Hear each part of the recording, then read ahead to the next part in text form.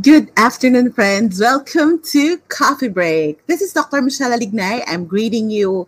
Happy Tuesday. It's another week, and I'm coming in a bit early today. It's a class day for me, so I just need to do this thing to be able to share stuff with you and to be able to discuss a topic that might not be very popular, but where you're wondering about, Doc, ano ba yung topic na yan? So, this topic, it's actually very intricate. Shall I say intricate? Pero I believe it's very good for us to get to know this topic, enmeshment. Can you say that with me? For those of you who are here, let's greet each other, friends. Let's greet each other. If you're here already, if you have any expectations or insight about what we're going to talk about, kung meron kayo naisip, ano ba yung word that comes to your mind whenever you hear enmeshment, di ba? Parang siyang mesh. You know what mesh is? Di ba? Yung parang the mesh, yung parang net, yan. And then everything there is happening all at the same time. But let me just go over with you those things in a bit. So I would like to ask you, how have you been? How are you, friends? For those of you who are here, you can just start sharing it, start saying hi here in the comment section of this coffee break. You can share this episode to family and friends. And let's talk about enmeshment. Maybe you hear this several times. Maybe you hear it sometimes. Maybe you hear it, maybe you have not. So let me know what are your thoughts about enmeshment. So I think I have a few viewers here already. I know it's a bit early. I know some of you would still come a bit later. But let's start talking about enmeshment. Sa mga nanonood na, are you familiar with this word, enmeshment? Can you say that with me? And what comes to your mind when you hear about it? Actually, this word is often used in terms of relationship, and it's often used in terms of it's a psychological term. Really, it's the first time you heard about it. Okay, so paano ko masasabi what is enmeshment? It's a psych term. And at the same time, let me just go over with you. Ayan, Tin. I know you're here, Tin. Thank you for telling that. It's about boundary setting. And then let me just go over with you. What are the things that we need to consider? Yes, it's like entanglement. Tama. So, Tin, no boundaries, correct?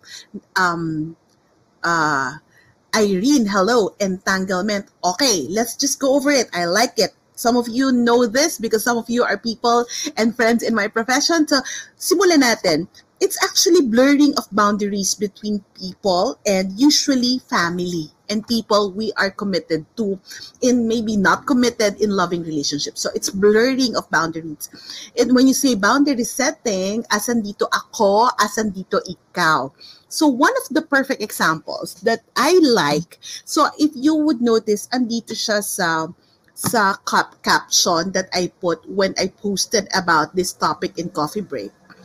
What I realized that enmeshment can be likened to a mashed potato. Do you friends, do you eat mashed potato? Do you eat mashed potato? So let's liken, what's the difference? What's the main difference between a mashed potato and baked potatoes? Yan. Doon natin tingnan. So, bago natin simulan, mag-analyze muna tayo ng pagkain. O, di ba? For those of you who are having lunch or dinner, wherever you may be, let's look at the components and the criteria. Not the ingredients, not the ingredients, but the components and the criteria and the quality of a mashed potato and a baked potato. What do you think are the main differences and similarities of a baked and mashed potato? So I like saying na pag narinig natin that it's enmeshment, we can liken it to a mashed potato. So sa mga nandito natin, ikaw, meron ka bang guess? What do you think is the main criteria of a mashed potato? Meron ba? Mashed potato. Mashed potato and baked potato. Paano ba sila? Pareho sila ng somehow I think they were cooked the same, but how they are formulated, it's different. So let's start. Ang mashed potato, pag niluto, ang mashed potato, mashed potato, it's actually the, ayan, Claire! Ay, gusto natin yan eh. Baked potato, you clearly see what's in it. Mashed potato, halo-halo na sila. Labo-labo na. Perfect. Tin, baked potato, intact yung shape. Tama. Ang baked potato, intact yung shape kasi intact si potato. Pero, it's topped off with other ingredients like the cheese or the butter nagme-melt na dyan. Pero makikita mo, ay ilang patatas ba to? Pag nakita mo siya, kahit na na-slice na, malamang mga 5 patatas to.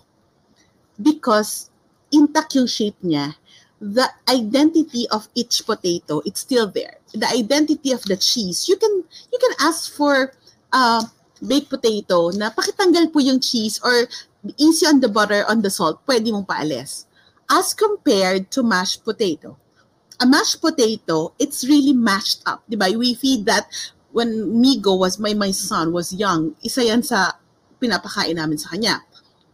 Tama ka, Claire, mashed potato, halo-halo na. Labo-labo na rin. Look at it this way. Yung mashed potato, hindi mo na makita kung nasan dyan yung patatas. Kung kasi hinaluan na rin dyan ng iba pang patatas, hindi mo alam kung gaano siya karami unless kumain ka ng madaming at mararamdaman mo, busog na ako. Pero you cannot request to go easy on the butter, go easy on if there's cheese, and you cannot ask them to remove the milk.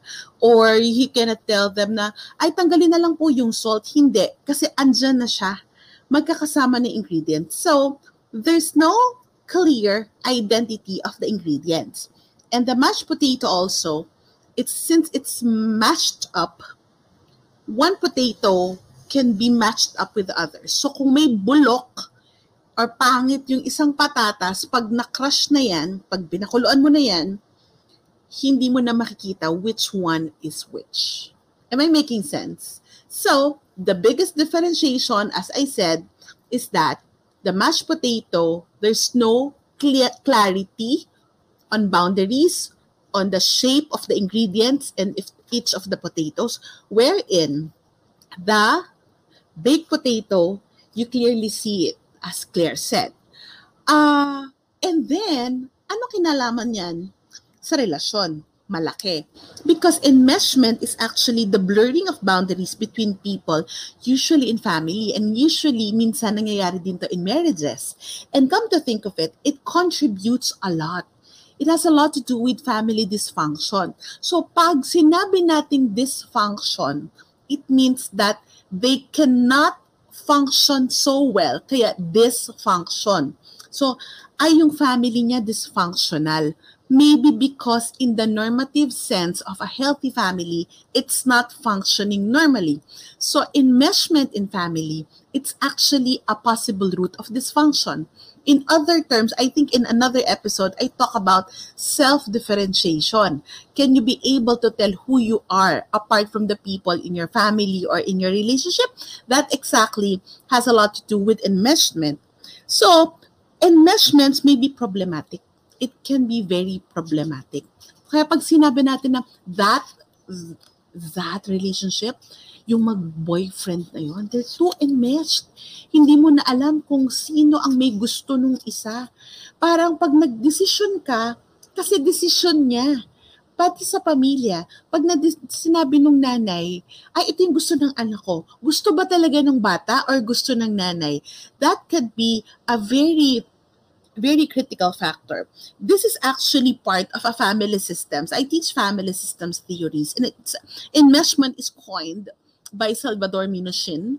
He's a family therapist, and then he said that the boundaries help define who and help each one in the family. So, di ba boundary, alam natin kung what belongs to each member of the family. Another one is that, hi Joey, I hope you're okay. I miss coffee break. Yeah, I miss seeing you here also. Another, the boundaries help define, for example, in the family. We are all in the family now. Boundary setting, alam natin which one will take the role. Who will do this, who will do that. Or, itong gamit na to, for example, itong table na to, ito akin to. That's my boundary. So, hindi pwedeng kung sino-sino lang yung gagamit nito in the family because it's clear to us na may kanya-kanya kaming sulok ng bahay. So, there, blurred of boundaries, pag nag-blurred ang boundaries, pag para siyang mashed potato, na nawala yung identity ng bawat isa, it's really called enmeshment. So if you would like to note what is really enmeshment, take note of the mashed potato. Mesh and mashed. Everything is mishmash in the family. Family members are close to an extent that it's hard to tell who is who. Walang masama if the family is very close. It's important for a family to be very intimate with each other, for each family member to be close, to develop intimacy, to develop affection. There's nothing wrong with that. But if it's to the point of excess, if it's already excessive and if it's already unhealthy to the point that we cannot tell anymore kung ano at sino ang identity ng bawat isa. That's hard. I need you to realize that in meshed family, really, you cannot tell anymore the characteristic of each ingredient. So as mentioned earlier, that the baked potato has intact shape or maybe mashed up ng konti pero kita mo pa rin may balat pa rin yan. In a mashed potato setting, in a mashed potato family, hindi natin kita yan kasi halo-halo na sila. Kung anong matripa nila, bahala silang maggawa. Or as I said, intimacy is important. Emotional investment is there. But you come to think of it, the person in the family is so much invested on the we, meaning the relationship, the family, maybe the marriage, maybe it's the parent-child relationship, maybe it's the couple relationship, maybe it's the parent to adult child relationship. The parents or the couple may be too invested on each other to the point that they can no longer tell the identity of each person. Hindi ba maganda yun? Na parang pag tinignan niyo isang pamilya, alam mo kung sino yung identity nila. Yes, because there must be a balance between the identity of each family member and kailangan balanse yan. While you are trying to balance the identity of each one, the we, you're supposed to actually still protect the I. Protect the identity of each person. For example, that lahat tayo, we would like to eat healthy. But maybe kanya-kanya rin preference. So, maybe you're eating the same potahe, but it doesn't mean that ang paborito ng isa, paborito ng lahat. But in enmeshed family, the emotional investment is too high that parents put all their actions and emotions towards children or each other. So, for example, a couple in enmeshed family, ito yung literally umikot yung mundo nila sa isa't isa. So, lahat ng effort nila, actually for marriages, yeah, I think it happens in marriages that there are couples who are too much investment on each other. And actually, mothers are possible candidates when it comes to enmeshment. Why? You ask me why. There's a tendency for moms to put and invest everything they have with their kids, with their family. I'm not saying it's wrong, but what might no longer be helpful if they are impeding already the process of the child at hindi na rin nadidevelop yung sense of self or the identity of the child because the parents are actually hovering over functioning or the parents are directing everything that the child would think, that the child would prefer, that the child would feel. Kahit na emosyon, kailangan diktahan. And is it healthy? No. It might look helpful when the kids are younger. But when the child is older, it's no longer healthy. Because what if the parents pass away? What if they want to get into their own relationships? That actually speaks a lot of the failures of many families. I have to say this. They rely heavily, the parents actually are the one directing everything. So is there a tendency for parents to be too invested on their kids? Yes. And even the fulfillment of their kids, academic achievements, ito yung, sorry, I have to say it, this, yung parang feeling natin lahat ng achievements ng anak natin, yung parang tayong naka-enroll. Pag nagkamali yung anak natin, pag bumaksak sila sa exam, kasalanan natin, inaangkin natin yung pagkakamali without realizing na, hey, it's my child who took the test, not me. And then feeling natin pag may exam sila, may exam kami eh. Finals namin eh. So may project kasi kami. Bakit natin kinakami? Pero ang naka-enroll at ang totoo niyan, yung bata dapat yung gagawa. Walang masama na may malasakit, may suporta. But if it's already excessive, can you say that with me? Excessive. Can you put that? Excessive investment, emotional investment in the child to the point that not allowing the child become someone, or you would like your child to become someone that you are directing everything already to the point of manipulating, then it's no longer healthy. I like what you're saying here, Noreen. It's not fair for our children to become our trophies. Yes, kasi hindi naman yan yung role nila sa buhay eh. Not just for kids, it happens to families, right? And another thing that enmeshment may be possible. Some parents, if it's, for example, they have an unpleasant or a not healthy marriage, and then the tendency is that if they have adult kids, they rely on their kids for emotional support. Ang hinihingan nila ang pinag-share nila ng problema is yung kanilang mga anak. Walang masama dito, pero kung at in excess that the child is already filling up the role of the partner. Kumbaga hindi dapat problema nung bata. For example, high school kids. Tapos yung problemang mag-asawa na too heavy for a high school kid, sa kanya mo lang sinasabi. That is actually being too enmeshed because there are tendency that the family or the child feels burdened and guilty na parang may kasalanan ako, mayroon akong role to fulfill in the family, kailangan kong tulungan si mama kasi ako lang yung kakampi niya. So ayan, nagkakaroon ng kampihan. So I would like you to reflect about that. Does it happen to families you know about? Because in reality, we don't really check our level of enmeshment, but there might be some. If you can relate with them saying, please press heart. Please put there that you can relate with what I'm saying. And if you have observed some families who are enmeshed, what do you think are the manifestations sa mga bata? Kung isang couple ay sobrang enmeshed, ito yung tipong how can I live without you syndrome. What do you think are the tendencies of these couples? Anong nangyayari sa bata? At ano rin ang nangyayari sa couple? In all honesty, in mesh family, they may seem okay, but in reality, in the long run, they're not. It impedes each person's development. Lalong-lalo na for a child. They cannot grow up.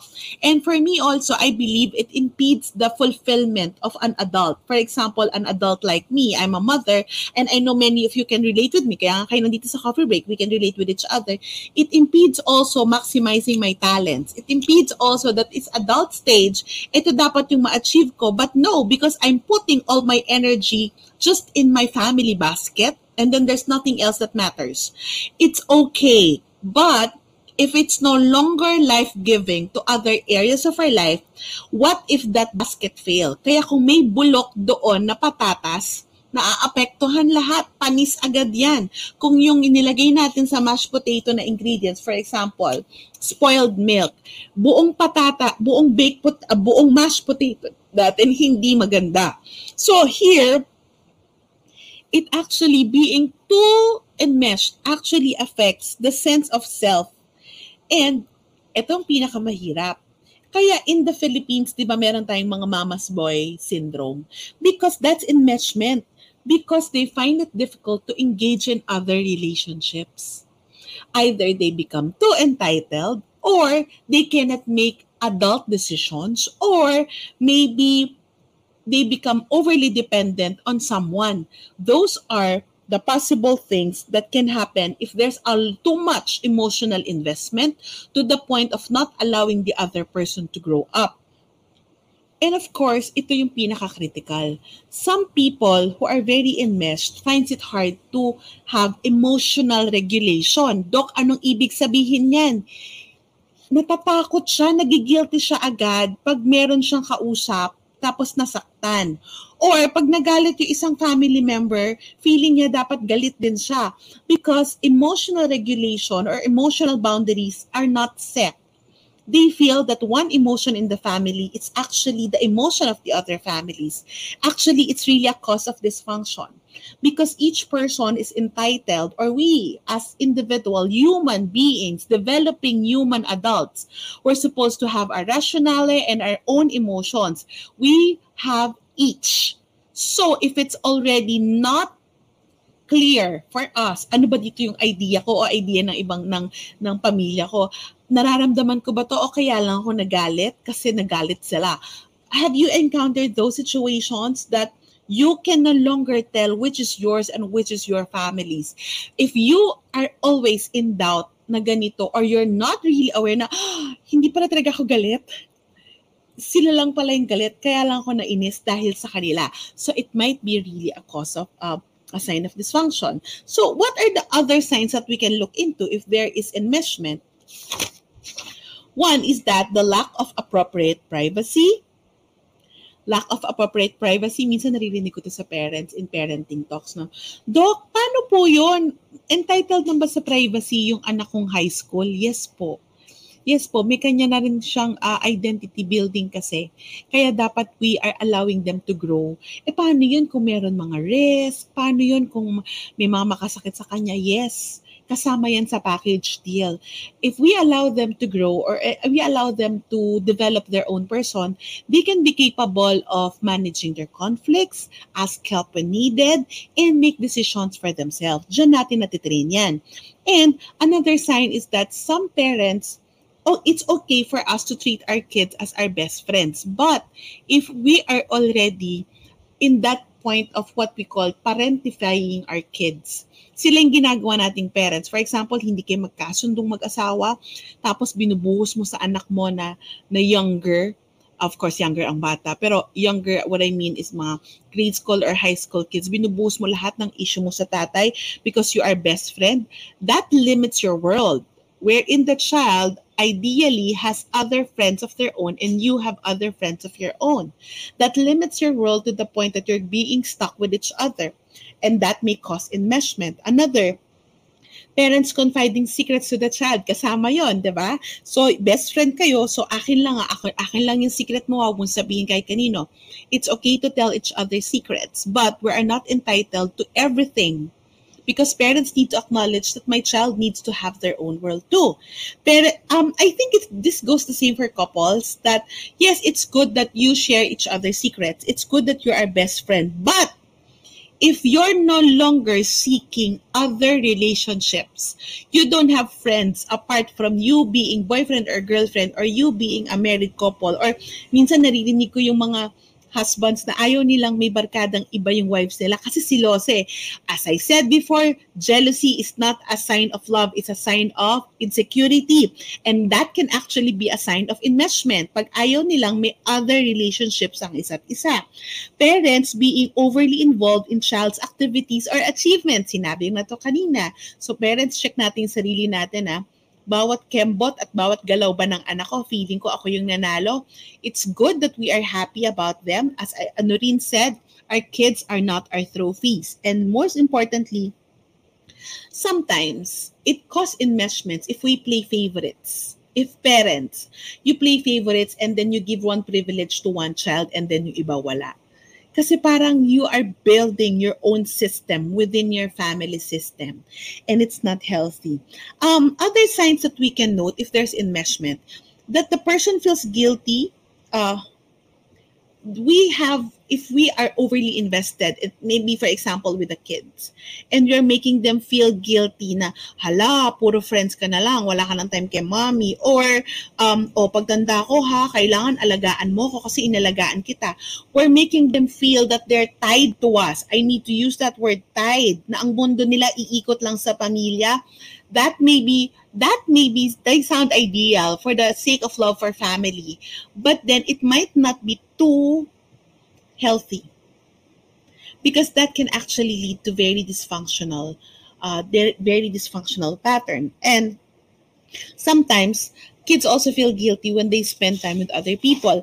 I think I've heard this many times in adult kids that they feel guilty pag may oras sa iba because their parents are making them feel guilty. And I think looking at all these aspects, it's important for us parents to have a self-check. What I mean by that, it's important for parents to check, nasan ba ako dito sa sitwasyon na to? Am I being too entangled with my child? Am I being too, if I'm a wife, uh, am I being too entangled with my spouse to the point na kami na lang yung iikot, ito yung term sa Tagalog, umikot na lang yung mundo nyo sa isa't isa. Friends, check that one, especially now in this pandemic that we are all at home. The opposite of entanglement is estrangement. Estranged, di ba? Estranged wife, estranged husband. Yung naghiwalay na't wala nang pakialamanan. There's such thing as estranged, but there's such thing as entanglement. Entanglement, buhol-buhol. Magkakasama, all mashed up like the mashed potato. Entanglement, and estranged, wala pakialamanan. So different from each other, too apart. Friends, can you relate with them saying, because this is a challenge for us to look closely in our family systems, because we just might not be raising our kids for them to grow. Yes, our short-term solutions for our kids may be well-meaning for the time being, but will that help them in the long run? Are we preparing our children for life, that when they go out of the world, they're life ready? Yes, magkakamali, pero anong mangyayari? I would like you to reflect also in the context of a loving relationship in a marriage or in a boyfriend-girlfriend relationship. Yes, it's good that I'm very intimate with my partner, with my spouse, but what if this person that I so love and devote all of me would get sick, would die, would move away from me? Who will I be? So that thing that ako personally I don't say the word, I don't like to use the word my family, my life. No. Because we have a life also. Family is, I work with families. I love my family. But I would like to say I love my family. They mean the world to me, but they are not my world. They are not only my world, because there's a bigger world out there that I can put energy also. So that if ever I can be the best person for my family, because I already enrich other talents, other abilities, and other areas of my life. Am I making sense, friends? So I would like this to be a reflection for each of us. Where are you in the family?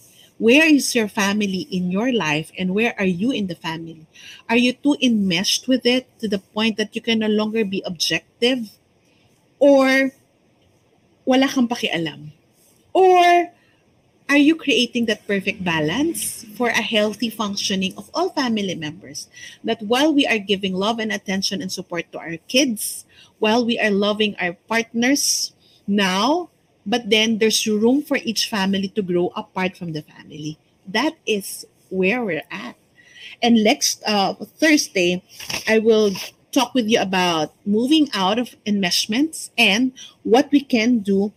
Let's look into the effects, the long-term effects of enmeshment. So friends, magbaon kayo. Kung meron kayong kwentong enmeshment, please put it here in the comment section so we can start talking about it on Thursday.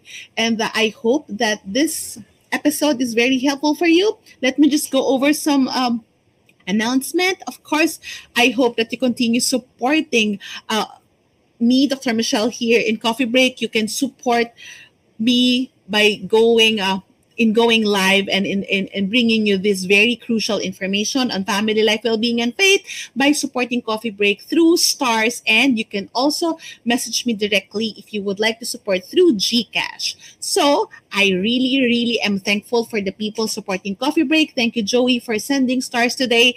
And if you feel that you are generous in your heart today, you can continue sending support, financial support, or digital gifts so that I can continue paying the things that I use here in Coffee Break. And I would like to invite everyone, if you would like to change your life, you can actually do that by being part of the Feast Conference, Feast Conference 2022. It's called Joyful Joyful. I hope that you try to do something differently for yourself.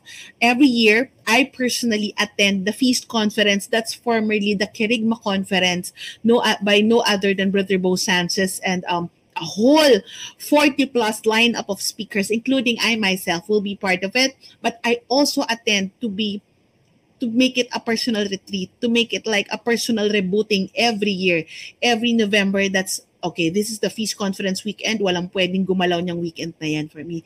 I hope that you can join me. Tickets are still available. So no matter where you are in the world, it's only $9.99 for regular tickets for 3 days. You will be mightily blessed and you can bless more people in your life. So if you would like to have a reboot, join us for the Feast Conference. And of course, continue supporting here at Coffee Break. I will see you on Thursday. Let's continue the discussion on enmeshment.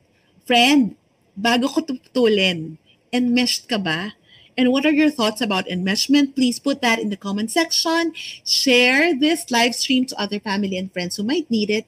And I hope that this episode bless you so we can move out of our enmeshments and relationship entanglements. Magandang araw sa inyong lahat. This is Dr. Michelle for Coffee Break.